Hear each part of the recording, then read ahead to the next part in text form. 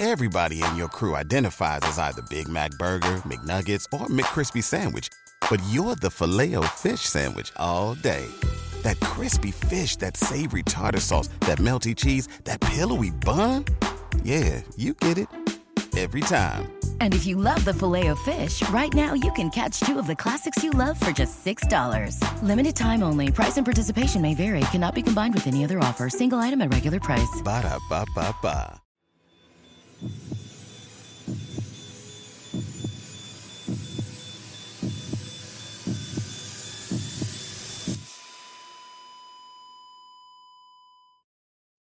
Our episodes deal with serious and often distressing incidents.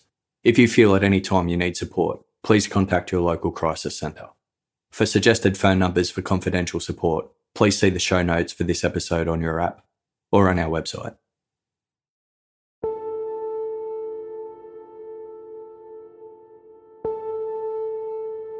The afternoon of Saturday, September 27, 1969, almost 3 months after the murder of Darlene Ferrin in Napa, California. 21-year-old Joanne and her two friends made their way into California's Vaca Mountains. They drove into a parking lot south of their destination and pulled their car into park. After gathering their belongings, they prepared to make their way down to Lake Berryessa.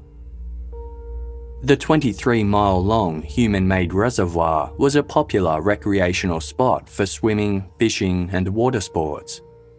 It was a warm afternoon, and the three young women were planning to do some sunbathing. As they exited the vehicle, another car caught their attention. A late-model, two-door blue Chevrolet sedan with California plates drove into the parking lot from the southern side. It passed the trio, but then began backing up to the empty spot behind their car. The driver continued reversing until the Chevrolet's rear bumper was almost grazing the bumper of the women's car. Then he stopped and switched the engine off. He didn't get out. As Joanne and her friends walked past the Chevrolet, they caught a glimpse of the lone driver inside. Sitting silently behind the wheel was a well-built white male who looked to be about 40 years old, with black hair parted to the left. The women continued onwards to the lake and settled by the shore. They stripped down to their bikinis and began soaking in the sun. About half an hour later, they looked up and noticed a man standing approximately 40 feet away amongst the trees. The women recognized him. It was the driver of the Chevrolet. Now that he was standing outside, he looked tall, perhaps between 6 foot and 6'2". He was dressed in dark trousers and a matching shirt, an odd choice for the sunny waterfront setting. The enormous size of the lake meant there was more than enough room for visitors to spread out. This alone made the man's proximity unusual, but it was the way he stared at the women that was most unnerving. Deciding it was best to ignore him, the young women didn't speak to the man, but they glanced up intermittently to check if he was still there. Every time they cast their gaze in his direction, he averted his eyes. After about 30 minutes, he finally stepped out of the shadows of the trees and ambled down to the lakefront. He got within about 20 feet of the women before traipsing up a hill and disappearing into the distance. When the trio returned to their car 15 minutes later, both the man and his vehicle had vanished.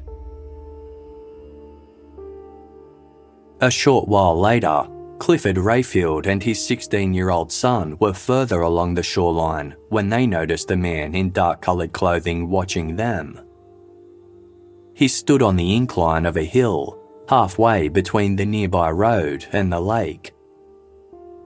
That's odd, Clifford thought. The man wasn't carrying a fishing pole, camping equipment, or a firearm for hunting. What's he doing out here then? Clifford wondered. The man moved closer. He was somewhat stocky and not very nimble, but he walked with purpose. When he was within 100 yards of the father and son, he stopped abruptly and stared at them. 6 uncomfortable seconds passed. Then, just as suddenly, he turned around and headed back up the hill towards the road. It seemed as though he'd been agonizing over something, but then changed his mind. Confused by the encounter, Clifford looked to his son. The teenager happened to be holding his rifle.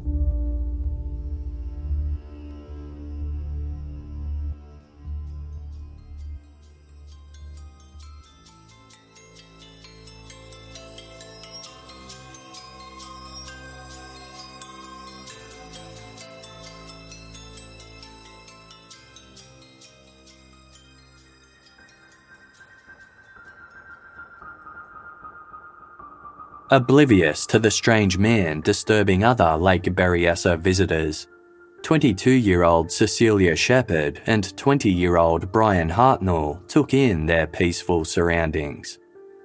They had arrived at the lake earlier in the afternoon. The two students were good friends who'd previously dated. Cecilia had recently transferred to another university and had stopped in at her old college for a visit. When she bumped into Brian there, the pair decided to spend the afternoon together. A last-minute change of plans led them to the lake. Brian parked his white Volkswagen Karmann Ghia by the side of Knoxville Road. He and Cecilia gathered up a blanket and a deck of cards, then ambled along a narrow dirt trail towards the water. After walking for about a quarter of a mile, they saw a sandbar that provided access to a small grassy island. They walked across and spread their blanket under the shade of a large oak tree near the shoreline. From this idyllic spot, they had the perfect vantage point to admire the lake. Cecilia lay with her head on Brian's shoulder and they reminisced about old times. 2 hours passed with nothing to disturb their privacy except for an occasional boat sailing across the lake's calm waters. It was nearing 6:30 p.m. when all of a sudden they heard a rustling sound from some nearby bushes. Brian asked Cecilia if she could see what was making the noise. She looked over. A heavy-set man was standing a short distance away, watching them. He was white, approximately 200 to 225 pounds, and between 5'8" and 6 feet tall. As Cecilia watched, the man stepped behind a tree and disappeared. She told Brian, who assumed the stranger was merely looking for an isolated spot to urinate. Nonetheless, he told Cecilia to keep an eye on him. Suddenly, she squeezed Brian's arm and cried out, "Oh my God, he's got a gun." Cecilia and Brian stared in shock as the man strode towards them, pointing a handgun in their direction. Dressed in dark trousers and a windbreaker, the man's face was concealed by a dark hood that covered his entire head, shoulders, and part of his torso. Holes for his eyes had been cut into the hood, and he wore a pair of clip-on sunglasses over the top. A neat white crosshair symbol was carefully painted across his chest, and hanging from the right side of his belt was a large sheathed knife. "I'm on my way to Mexico," he revealed. "I escaped from Deer Lodge Prison in Montana." Brian peered through the exposed eye holes in the man's mask and noticed sweaty brown hair stuck to his forehead. He thought the man sounded young, as though he was between 20 and 30 years of age, and he didn't come across as well educated, He also spoke with a slight drawl that was strangely familiar. Brian explained that he didn't have any money, but would help in any way he could. He offered to hand over his wallet and car keys, but the man didn't take them. In an attempt to defuse the situation, Brian nervously tried to engage the hooded man in conversation. At one point, the man reholstered his weapon, but he wasn't interested in being reasoned with. It was clear he had a specific purpose in mind. "Lie face down on the ground. I'm going to have to tie you up," he said.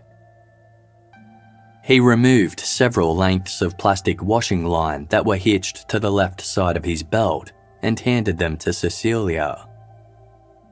"You tie the boy up," he demanded. Cecilia did as she was told.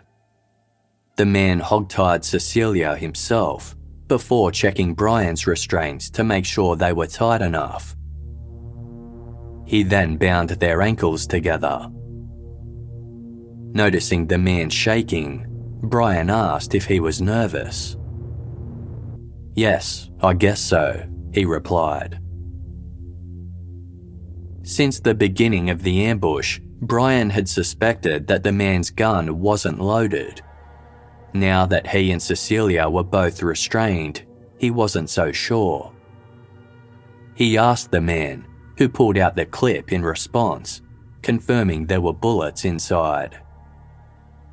He then reached into his belt and pulled out a bayonet-style knife with a long, sturdy blade.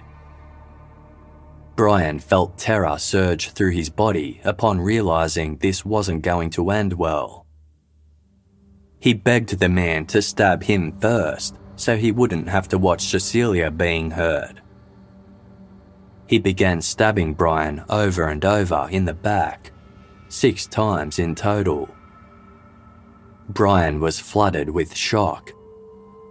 He lay prone in a total daze, unable to react. Cecilia started screaming frantically. The man turned to her and launched a frenzied assault. He stabbed her in the back before rolling her over and repeatedly stabbing her in the torso. He launched his knife into her chest, breasts, groin, and abdomen, grunting and breathing heavily as the attack intensified. When Cecilia stopped moving, the man calmly walked away from the scene. He headed back towards the road where his victim's white Volkswagen Karmann Ghia was parked and took out a black marker. On the driver's side door, he drew a large crosshair, then scribbled a series of words and numbers set out in several separate rows. He concluded his note with 2 final chilling words: "By knife." Ronald Fong was fishing in Lake Berryessa with his 9-year-old son when he heard 2 voices screaming for help. The cries sounded as though they were coming from a small island nearby. Ronald circled his boat approximately 100 yards from the island and switched off the motor. He could faintly make out a young man and woman on the shore, but it was too far away for Ronald to tell whether their pleas were serious. He ultimately dismissed it as a gag. But 15 minutes later, he could still hear the screams. Ronald decided to approach the island and cautiously called out to ask what was wrong. As he drew closer, he saw Brian Hartnell leaning his head against Cecilia Shepherd and swaying from side to side. Both were soaked in blood. The pair had merely been playing dead in the desperate hope their attacker would leave. Brian explained that they had been stabbed and robbed. Horrified by the shocking scene, Ronald immediately piloted his boat to the nearby resort where he was staying to alert the authorities. With help now on the way, Cecilia and Brian managed to wriggle loose from their restraints. Both struggled to remain awake as blood continued to seep from their wounds. Brian's hands and feet were completely numb, but he was able to gather enough strength to stand up. He kissed Cecilia, telling her, "I'm going to get help." On the verge of unconsciousness, Brian started walking towards the road. Instead of focusing on the realization that he could die, he told himself not to give up and focused on pushing on. "I'm not satisfied with my personal life," Brian thought. "This is no way to end it." Slowly, pain started to slip through the shock. His vision soon went black and he had to lie down. He made several more attempts to move, but eventually collapsed not far from the road. All he could see were the trees around him, blurred into an indistinguishable haze. Then he heard a sound. It was the engine of a truck drawing closer. Park Ranger Dennis Land was driving en route to the location where fisherman Ronald Fong and his son had witnessed the young couple in terrible distress. Approximately 300 yards from the road, Ranger Land found Brian Hartnell lying in the grass, his torso covered with blood. Ranger Land helped Brian to his truck, and Brian directed him to the scene of the attack. By the time Ranger Land reached Cecilia Shepherd, she was in an immense amount of pain. She had 6 stab wounds in her back and 5 to her front, the largest of which was 10 inches long. She was rocking back and forth on all fours, moaning. He was a man with a hood. His face was covered. "It hurts. It hurts."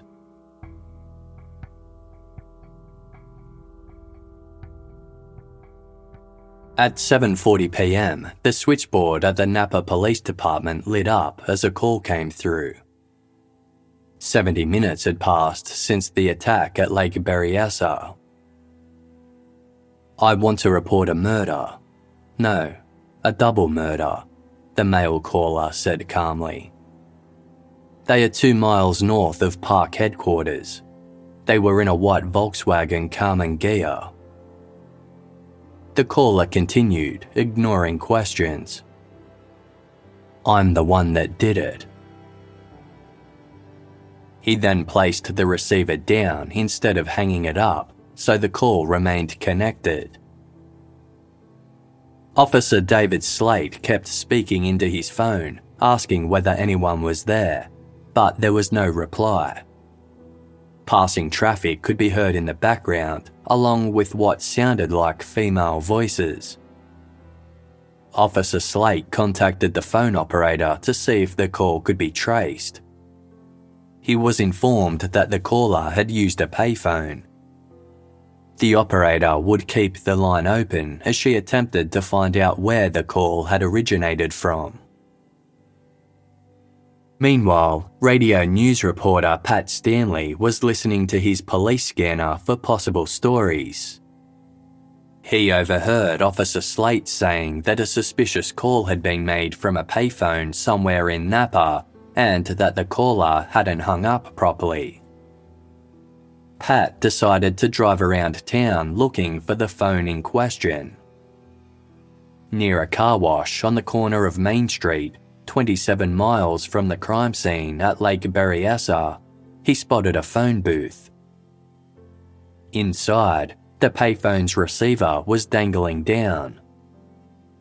Pat approached the phone and began shouting into the mouthpiece, asking if Officer Slate could hear him. When Officer Slate responded that he could, Pat provided the location.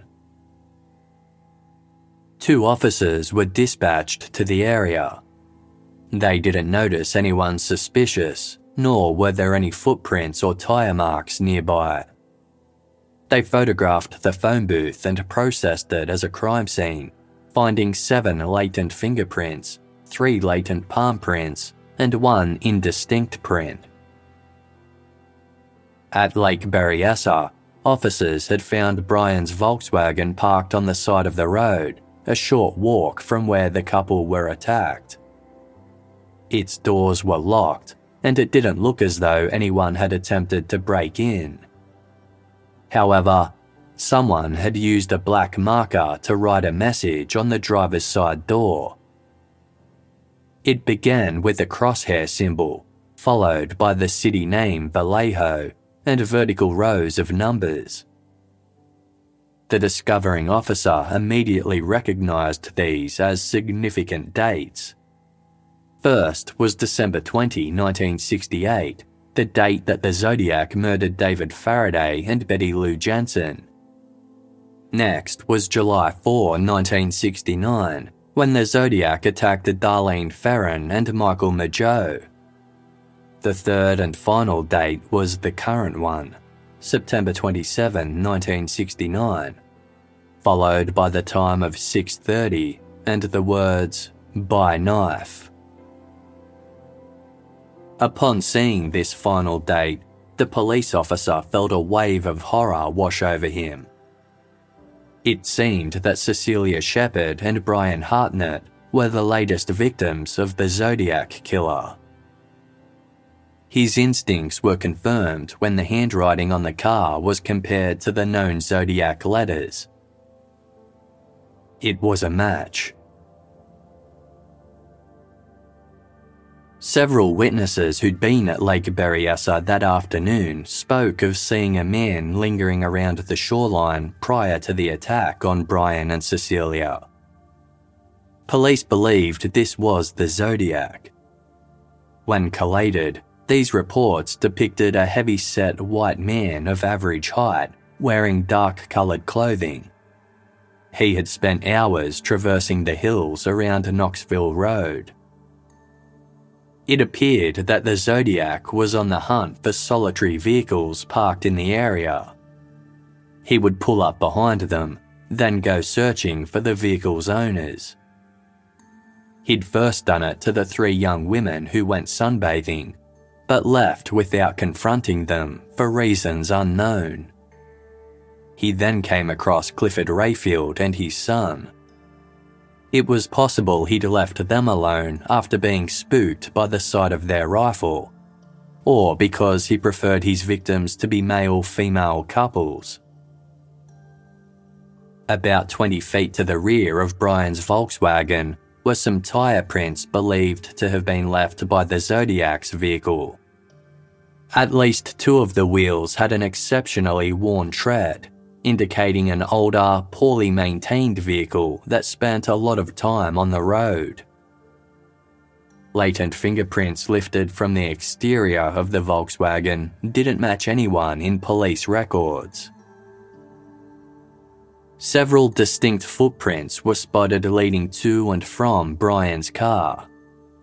They were approximately 13 inches long, with a parallel bar tread design on both the heel and sole. Plaster casts of matching footprints were taken throughout the area, including one in the sand 100 feet from the point of attack. This one also showed a circular design in the instep area of the print. The pattern was from a wing walker shoe. Wing walkers were government-issued footwear worn by Air Force and civilian personnel. Their design allowed the wearer to walk on aeroplane wings without causing damage. It was determined that the Lake Berryessa print had been made by a military-sized 10.5R boot.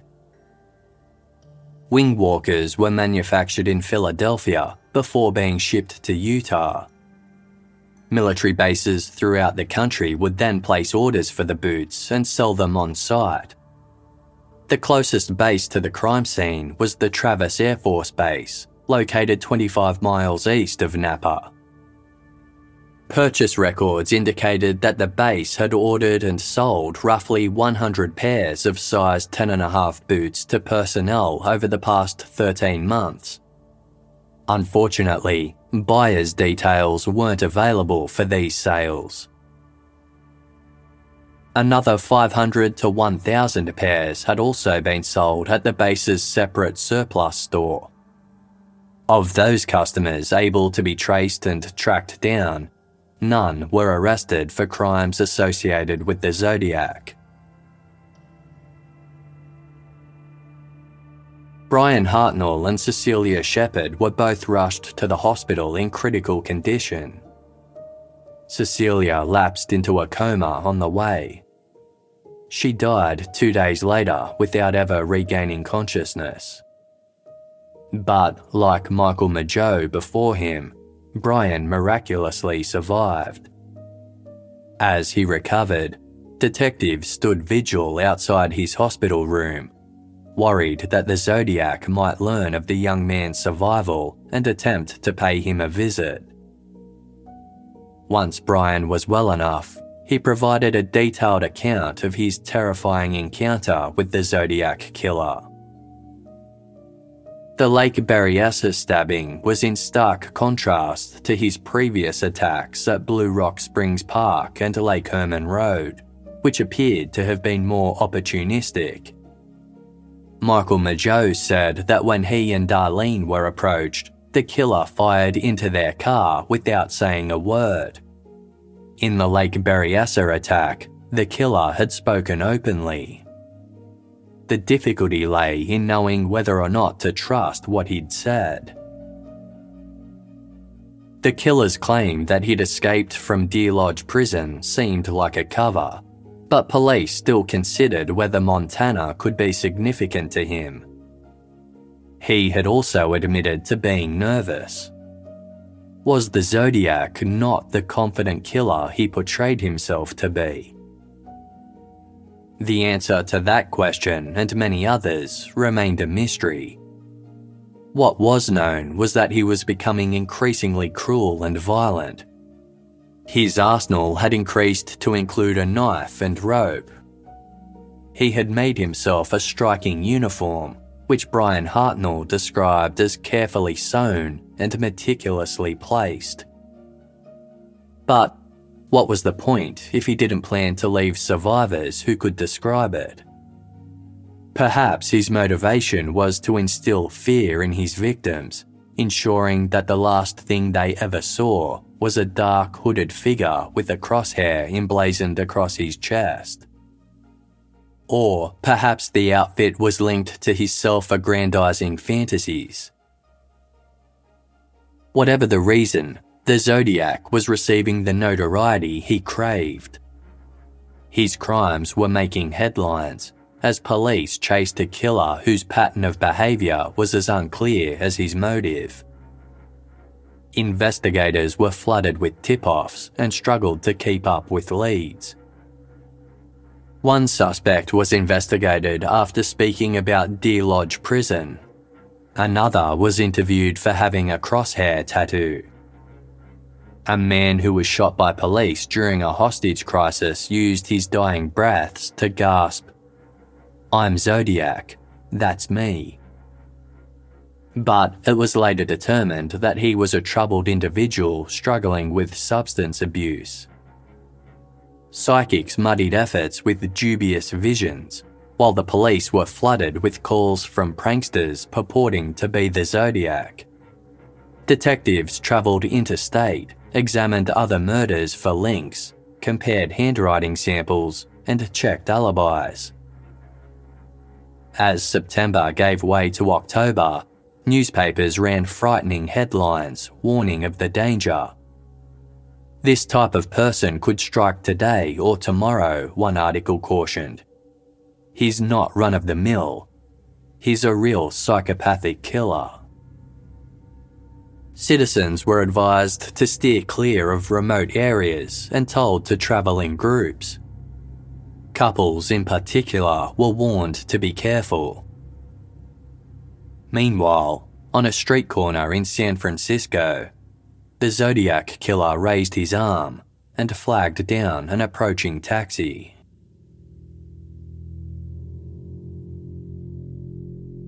The night of Saturday, October 11, 1969, 2 weeks after the murder of Cecelia Shepard, in San Francisco, California. 29-year-old Paul Stine said goodbye to his wife Claudia. By 8:45 p.m, he was behind the wheel of the taxi he drove for the Yellow Cab Company. It was a relatively new gig. Paul was completing his PhD in English and had turned to cab driving to make ends meet. Studying during the day and working at night was exhausting, but Paul was no stranger to hard work. A conscientious man with a sharp intellect that had earned him the nickname of Einstein, Paul was determined to make the arrangement work. His first customer was waiting near Pier 64 at Bayfront Park. Paul drove them to the San Francisco airport, where he then received another job from his dispatcher.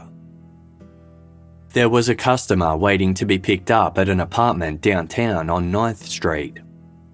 Paul accepted the fare and began the 12-mile drive north back into the city. By this point, it was just after 9:45 p.m. As he neared the intersection of Mason and Geary Streets in the Tenderloin neighbourhood, Paul caught sight of someone waving him down. He pulled over. The man asked if Paul could take him to the intersection of Washington and Maple Streets in the affluent neighbourhood of Presidio Heights. Paul thought about it for a second. It was approximately a 3-mile trip in the same direction as 9th Street. He figured he could drop this man off on the way and still make it to collect his next passenger in time. Paul accepted the fare, making note of it in his logbook. The passenger hopped in and closed the door behind him. Paul put his indicator on and pulled back into the street. He weaved his cab through the tree-lined streets of Presidio Heights, past the stately homes the area was known for. As he neared the corner of Washington and Cherry Streets, a block further than his passenger's original destination, his cab suddenly rolled to a stop. The engine idled. Paul Stine slumped down in his seat, flopping towards the passenger side. Blood snaked down his face and onto his torso. The single bullet fired at close range to the right side of his head had killed him instantly. He didn't even have time to turn the meter off. Sitting in the passenger seat with the body of Paul Stine draped across his lap, the Zodiac killer rifled through his victim's pockets. Then he pulled out a piece of fabric and methodically wiped down the car's interior. Stepping out of the vehicle, he turned his attention to the outside, rubbing the cloth carefully across the exterior paintwork. Satisfied with his cleanup, the Zodiac straightened up and casually walked away down Cherry Street. What he didn't know was that he was being watched by 3 teenage siblings who had gathered at the upstairs window of their nearby home. While they didn't witness the shooting, they saw what the killer did after. They quickly phoned police, describing the perpetrator as between 35 and 45 years old, about 5'10" and 190 pounds, with a paunchy stomach and a reddish-blonde crew cut.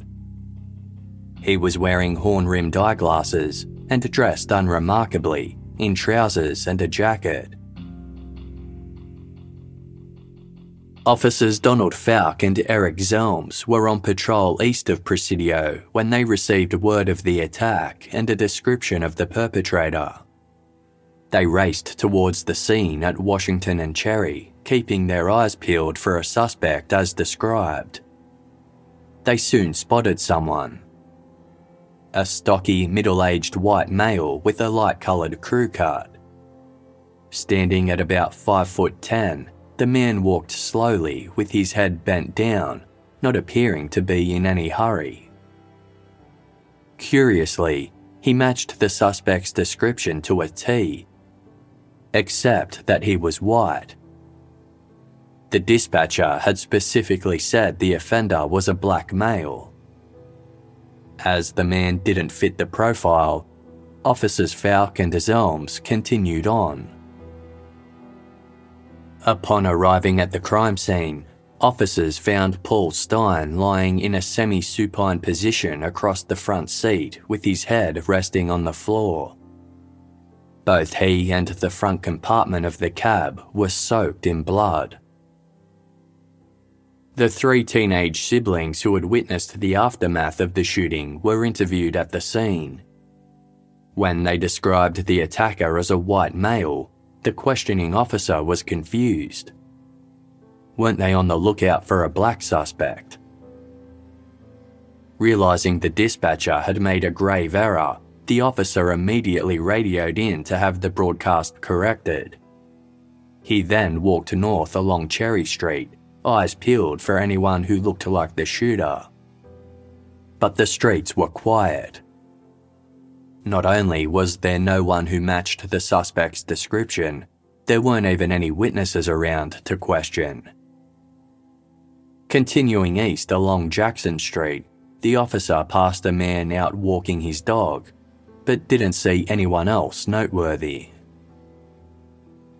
When word reached Officers Donald Falk and Eric Zelms that the shooter was actually a white male, they were stunned. They had just passed by a man who matched the perpetrator's description in every way other than the colour of his skin. Realising they might have inadvertently driven right by the killer, Officer Falk sped off towards the Presidio War playground, believing the man probably headed there after turning onto Maple Street. The area was surrounded by dense foliage. Officer Falk couldn't see anything through the dark. A large-scale search commenced. A spotlight scanned the darkened streets, alleyways and parklands as police swarmed the area in patrol cars and on motorbikes. Some paced the streets with sniffer dogs in tow, but the killer was long gone. Paul Stein's logbook indicated that the killer's destination had been the corner of Washington and Maple Street. The intersection was guarded by high trees that obstructed the views from residential windows, making it a safe place to pull off the murder without witnesses.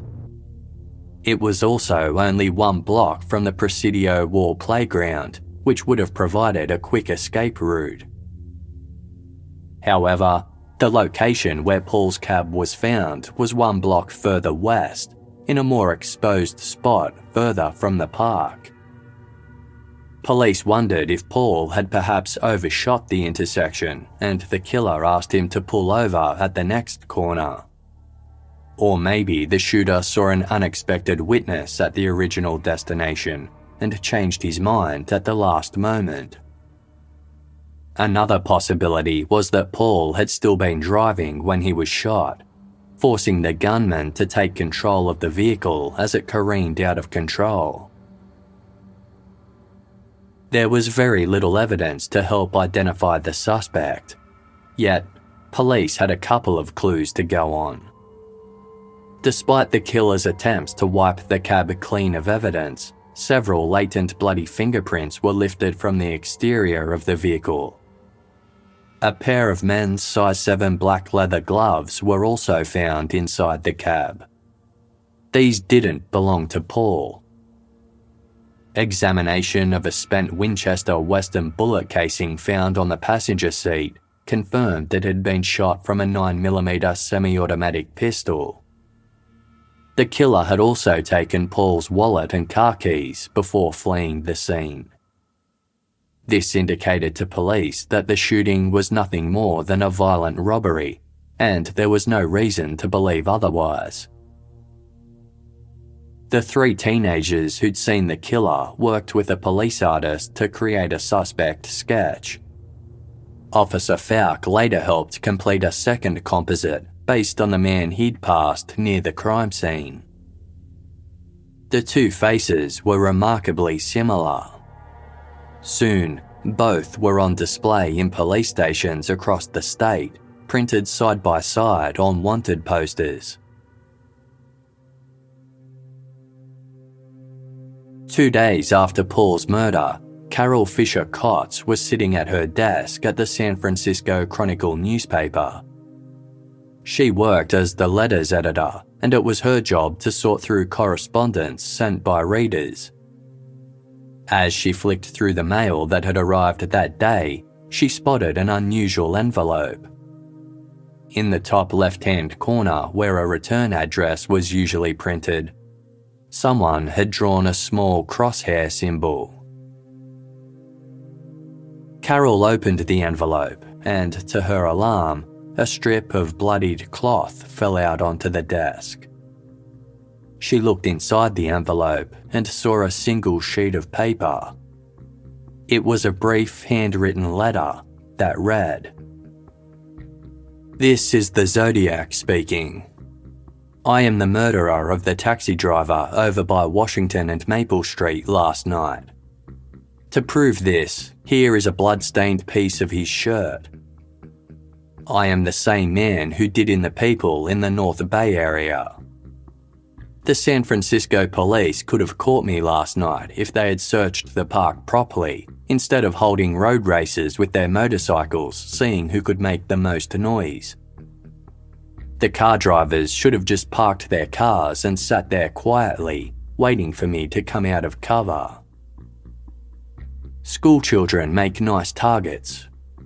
I think I shall wipe out a school bus some morning. Just shoot out the front tyre, and then pick off the kiddies as they come bouncing out."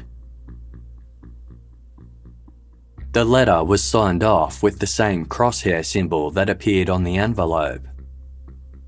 Law enforcement officials were notified about the Zodiac's latest confession and took possession of the letter.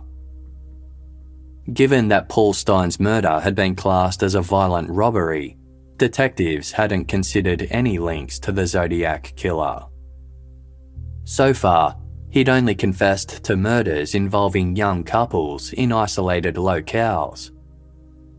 Because the Zodiac had been particularly brutal towards his female victims, criminal analysts theorized that he had a particular hatred for young women. A male cab driver killed at work didn't fit with his MO. Additionally, detectives weren't even aware that a piece of Paul Stine's shirt was missing.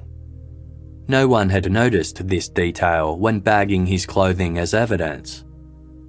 They recovered Paul's shirt from the morgue and compared it to the strip of bloodied cloth sent to the Chronicle. It was a perfect match. However, it appeared the killer had taken more fabric that was still unaccounted for. A handwriting expert for the FBI compared this letter with the others sent by the Zodiac killer and deemed that all had likely been written by the same person. With another Zodiac murder confirmed, criminal analysts now had more information to work with.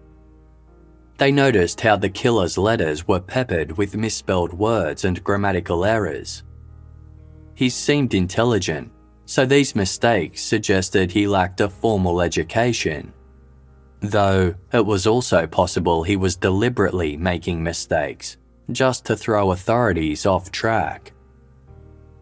Another common thread was the fact that all of his crimes seemed to occur by bodies of water or in places with water-themed names. None of his crimes appeared personally motivated. It seemed that all victims had simply been in the wrong place at the wrong time. This was extremely concerning, given that the window between his attacks was narrowing. After shooting David Faraday and Betty Lou Jensen, Almost 7 months passed before the Zodiac killer struck again. Then, there were only 3 months between his attacks against Michael Mageau and Darlene Ferrin and Brian Hartnell and Cecilia Shepard. Paul Stine's attack came exactly 2 weeks later. If he continued following this pattern, it seemed likely that another murder was imminent. When newspapers reported on the Zodiac's latest letter, they strategically declined to mention the threat he'd made about killing schoolchildren. California's residents were panicked enough, and they didn't want the Zodiac to get any more satisfaction. That all changed on October 16, 5 days after Paul Stine's murder, when the Los Angeles Times decided to make the detail public. As expected, the result was widespread panic. On the afternoon of October 20, a couple was out walking with their 8-year-old daughter in the Northern California town of Ukiah. As the trio strolled along the quiet back road of Lake Mendocino Drive, a light-coloured car drove by. The driver threw a twig out the window towards them. Attached was a piece of paper. Written on it in crude handwriting were the words, "You're next, Z." The following day, a San Francisco Bay Area newspaper received a phone call from someone claiming to be the Zodiac. He issued a harrowing warning. He was planning to shoot children as they travelled on school buses. Both incidents were reported, and law enforcement agencies were immediately on high alert. The police and California's Highway Patrol began surveilling all school buses in the area. Some even had officers on board, ready to respond if necessary. But there were no attacks. It was becoming abundantly clear that the media obsession had spurred hoaxers and attention seekers into action, prompting false confessions and copycats.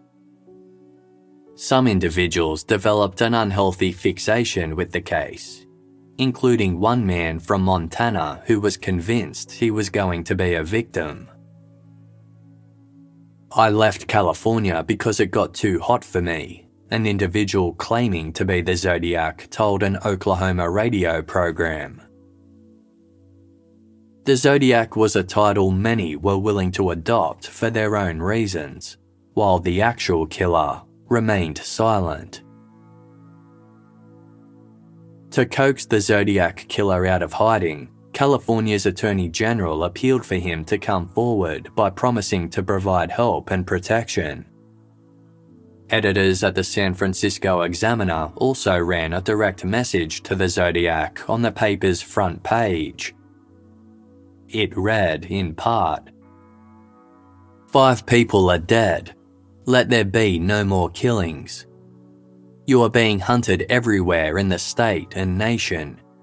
You are alone in this world. You can share your secrets with no one. We ask that you give yourself up to the Examiner. We offer you no protection and no sympathy, but we do offer you fair treatment, the assurance of medical help, and the full benefits of your legal rights. And we offer to tell your story." There was no response. Paul Stine's brother Joe also directly addressed the Zodiac when he offered himself up as bait. Joe was sure that he could take the killer down, explaining that he was an Army and Air Force veteran capable of overpowering a coward like the Zodiac, even without a weapon. Giving specific details as to where the killer could find him, Joe said, "I work at the Richfield service station at 706 Sutter Street in Modesto. I start at 7 a.m. I go to lunch at the Walk-In Chicken in a shopping centre 2 blocks away, riding a bicycle along Sutter Street and leaving the station at noon each day. I go back to the service station and work until 5. Let him come and get me. Other residents and business owners in the neighbourhood were less than thrilled about Joe's challenge. They feared it would draw the serial killer to their community and place them in danger. However, their concern was unwarranted. The Zodiac didn't take Joe up on his offer.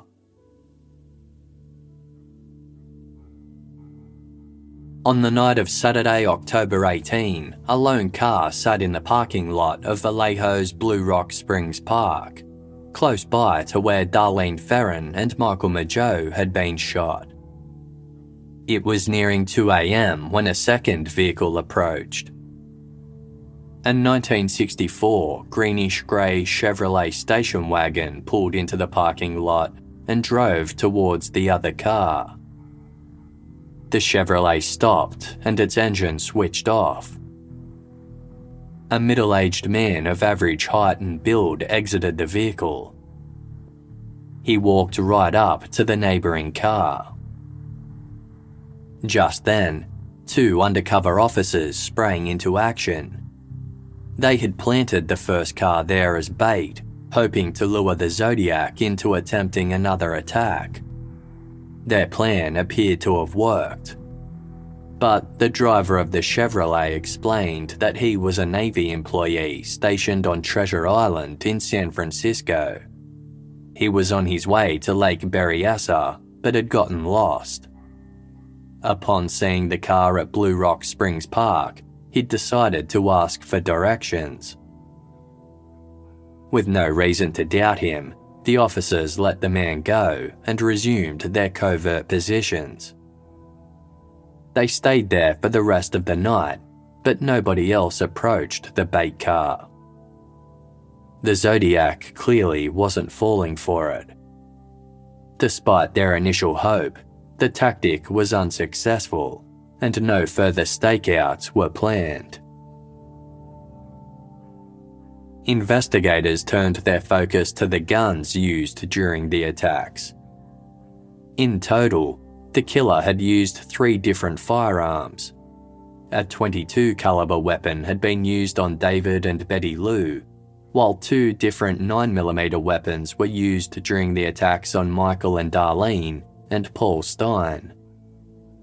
The one used to kill Paul was a semi-automatic that required ammunition only available from specialised gun dealers. Only 143 9mm firearms similar to those used in the Zodiac attacks had been sold in San Francisco over the last 3 years.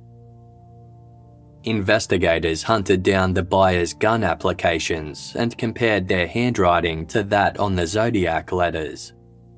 No matches were found. It was close to midnight on Tuesday, October 21, 1969, when a phone rang at Oakland Police Department, 12.5 miles east of San Francisco. An officer answered and was greeted by a male on the other line who introduced himself as the Zodiac Killer. He then made a strange request. He wanted one of 2 specific defense attorneys to appear on San Francisco talk show, The Jim Dunbar Show, the following morning. If this request was granted, the caller said he would be open to negotiating live on air. To prove he was genuine, he provided knowledge about the Zodiac case that police deemed to be legitimate. Investigators agreed to the caller's demands. One of the attorneys he wanted to speak to was Melvin Belli. He was famous for defending Jack Ruby, an American nightclub owner who killed presidential assassin Lee Harvey Oswald. Belli agreed to appear on the show. The next morning, the Jim Dunbar Show went live to air at 7 o'clock. All the other guests on the show were cancelled as Dunbar and Belli made small talk. After 49 minutes, the phone finally rang. The caller identified himself as the Zodiac, but Belli asked for another name they could use. He told them to call him Sam. Talk to us. Just tell us what's going on inside you right now, Sam, please. I have headache. All right. How long have you had those headaches, Sam? In a long time? Since I killed a kid. If it all boils down to the question of you're giving yourself up, if you could be assured that you wouldn't get capital punishment for myself. I don't want to give myself up. Huh? I want to kill those kids.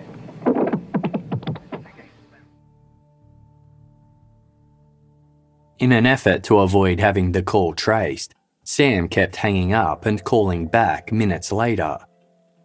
In total, he phoned 15 times over the course of 2 hours. Before ending one call, Sam said, "I'm getting one of my headaches now. I've got to kill. I've got to kill." At one point, he threatened to jump off the roof of a hotel unless Belli agreed to meet him there. While off air, Belli convinced Sam to meet him elsewhere. They arranged to meet at 10:30 that morning at the St. Vincent de Paul's office building on Mission Street. Belli and Dunbar went to the location with high hopes. Word about the meeting got out, and camera crews and curious onlookers flocked to the area, hoping to witness some action. The police arrived half an hour later, but the Zodiac never showed up. Recordings of the calls were played to 3 people who had heard the Zodiac's voice. These were Lake Berryessa survivor Brian Hartnell and the 2 police dispatchers Nancy Slover and David Slade. None of them thought Sam sounded like the Zodiac. With no evidence to convince them otherwise, police suspected that the calls had been a hoax.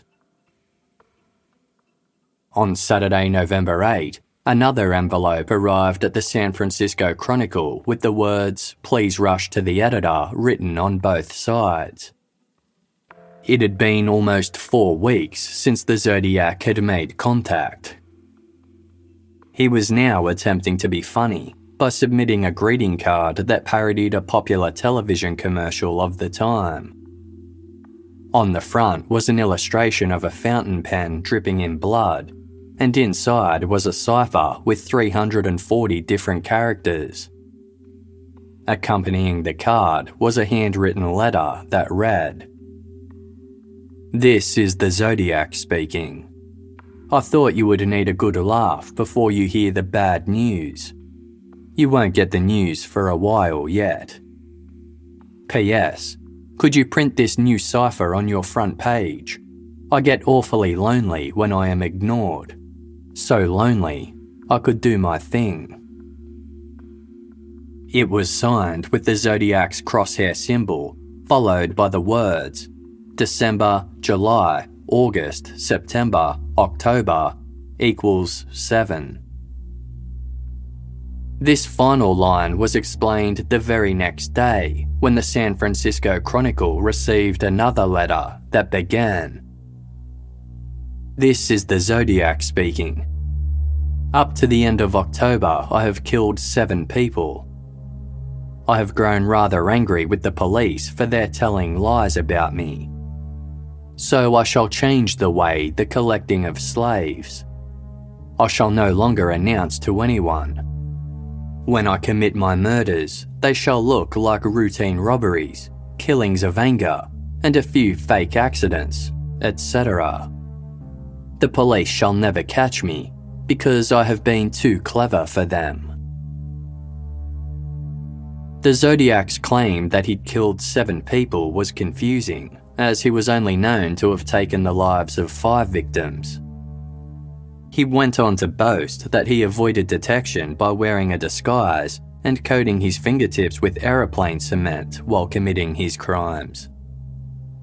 He also claimed to have wiped Paul Stine's cab down to leave the police with false clues. then detailed a supposed encounter he'd had with 2 officers near the scene. Quote, "2 cops pulled a goof about 3 minutes after I left the cab. I was walking down the hill to the park when this cop car pulled up and one of them called me over and asked if I saw anyone acting suspicious or strange in the last 5 to 10 minutes. And I said yes. There was this man who was running by waving a gun, and the cops peeled rubber and went around the corner as I directed them, and I disappeared into the park a block and a half away, never to be seen again. Hey pig, doesn't it rile you up to have your nose rubbed in your boo-boos?" The letter droned on for 6 pages. Towards the end, the Zodiac provided accurate bomb-making instructions along with an illustration of a homemade incendiary device. He warned he was going to use this contraption to blow up a bus, adding that he could be storing it in his basement or at the site where he intended to detonate. On his trademark crosshair symbol, the Zodiac had added small X's at various points of the circle, which were believed to indicate various times of day. Editors for the San Francisco Chronicle published excerpts from the 2 most recent letters, but decided to omit the bomb threat for fear it would lead to panic. They also published the new cipher included with the greeting card, which was named the 340 cipher. It was a different code altogether from the original 408 cipher, and the editors hoped that amateur codebreakers would be able to crack this one too. It was also forwarded to professional cryptologists at the FBI headquarters, the National Security Agency, and the Central Intelligence Agency. But no one was able to break the code. In December 1969, defense lawyer Melvin Belli travelled to the German city of Munich to attend a conference. While he was away, his housekeeper back in San Francisco forwarded all correspondence to his office so his employees could check for important documents.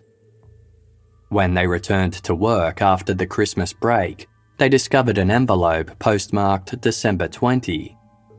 Scribbled on the back in poor spelling was the message, "Merry Christmas and New Year." One of Belli's colleagues opened the envelope.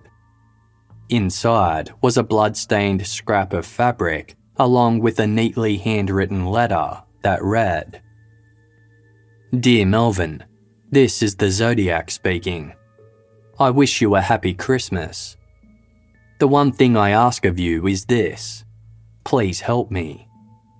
I cannot reach out for help because this thing in me won't let me. I am finding it extremely difficult to hold it in check. I am afraid I will lose control again and take my 9th and possibly 10th victim. Please help me. I am drowning." At the moment, the children are safe from the bomb because it is so massive to dig in, and the trigger mechanism required much work to get it adjusted just right. But if I hold back too long from number 9, I will lose all control of myself and set the bomb up. Please help me. I cannot remain in control for much longer. The envelope and its contents were passed along to authorities, who determined that the bloody fabric was another piece of Paul Stein's shirt. This, along with the fact that the Zodiac's bomb threat hadn't been released to the public, convinced them that the letter was genuine. Although it was significantly neater than the others, leading some to believe that the Zodiac wanted to impress Belli. It was difficult to tell whether the Zodiac was being sincere or sarcastic in his cries for help. Up until this point, he'd portrayed himself as a dangerous man not to be messed with, but now he was coming across as vulnerable and desperate. It was also unclear what he wanted Belli to do with this information, as he hadn't specifically requested psychiatric or legal help. But the letter raised an even bigger question. At this point, the Zodiac had been linked to 5 murders, those of Betty Lou Jensen, David Faraday, Darlene Ferrin, Cecilia Shepard, and Paul Stein. So who were the 3 other victims he was referring to? Were there more victims investigators hadn't yet linked him to? Or was he simply taunting them? Belli appealed for the Zodiac to make further contact via an article in the San Francisco Chronicle.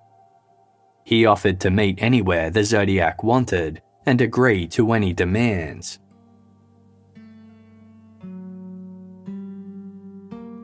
On January 14, 1970, the phone rang at Belli's home in San Francisco. He was still overseas, so his housekeeper took the call. It was Sam, the same man who had called the Jim Dunbar show claiming to be the Zodiac. When he was told the lawyer wasn't available, Sam replied, "I can't wait. It's my birthday." He then hung up the phone. Almost a month later, on February 5, Sam called Jim Dunbar again. Police were alerted, and Jim tried to keep Sam talking while detectives raced to the studios to listen in. By the time they arrived, Sam had hung up. The call hadn't been long enough to be traced. The calls from Sam also continued at Melvin Belli's residence, so the FBI set up a trace on the line. One call was eventually traced back to a mental health facility in Oakland. It had been made by an inpatient named Eric Wheel, who was an amateur photographer from the San Francisco Bay Area. Recordings of Wheel's voice were played to those who had heard the real Zodiac speak, including Lake Berryessa survivor Brian Hartnell, and none thought they were the same person. Regardless, Weir was interviewed extensively and also provided fingerprints and handwriting samples. Investigators confirmed he was responsible for the hoax phone calls to the police department, the Jim Dunbar show, and Marvin Belli's residence, but he was ultimately ruled out as a suspect in the Zodiac killings. The real Zodiac never responded to Belli's public offer of assistance. As news of the Zodiac continued to dominate headlines in California, Los Angeles resident Donald Chaney couldn't shake an uneasy feeling. He'd recently been plagued by the memory of something that happened a couple of years earlier, and it was eating at his every thought. In January of 1968, Donald had been on a hunting trip with a friend. The two were chatting about a science fiction story when all of a sudden, Donald's friend turned to him and asked, "Have you ever thought of hunting people?" As Donald tried to process this disturbing question, his friend began describing the way he would carry out such an attack.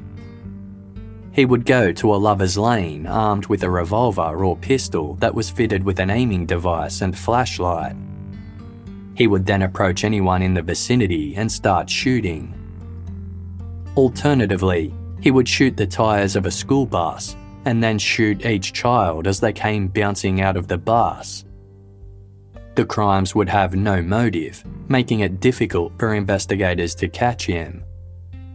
To amuse himself, he would then taunt detectives by sending them letters filled with red herrings. While this information alone was enough to haunt Donald, there was one detail in particular that had his head spinning. His friend had said he would sign the letters with a name he'd taken a particular liking to: the Zodiac.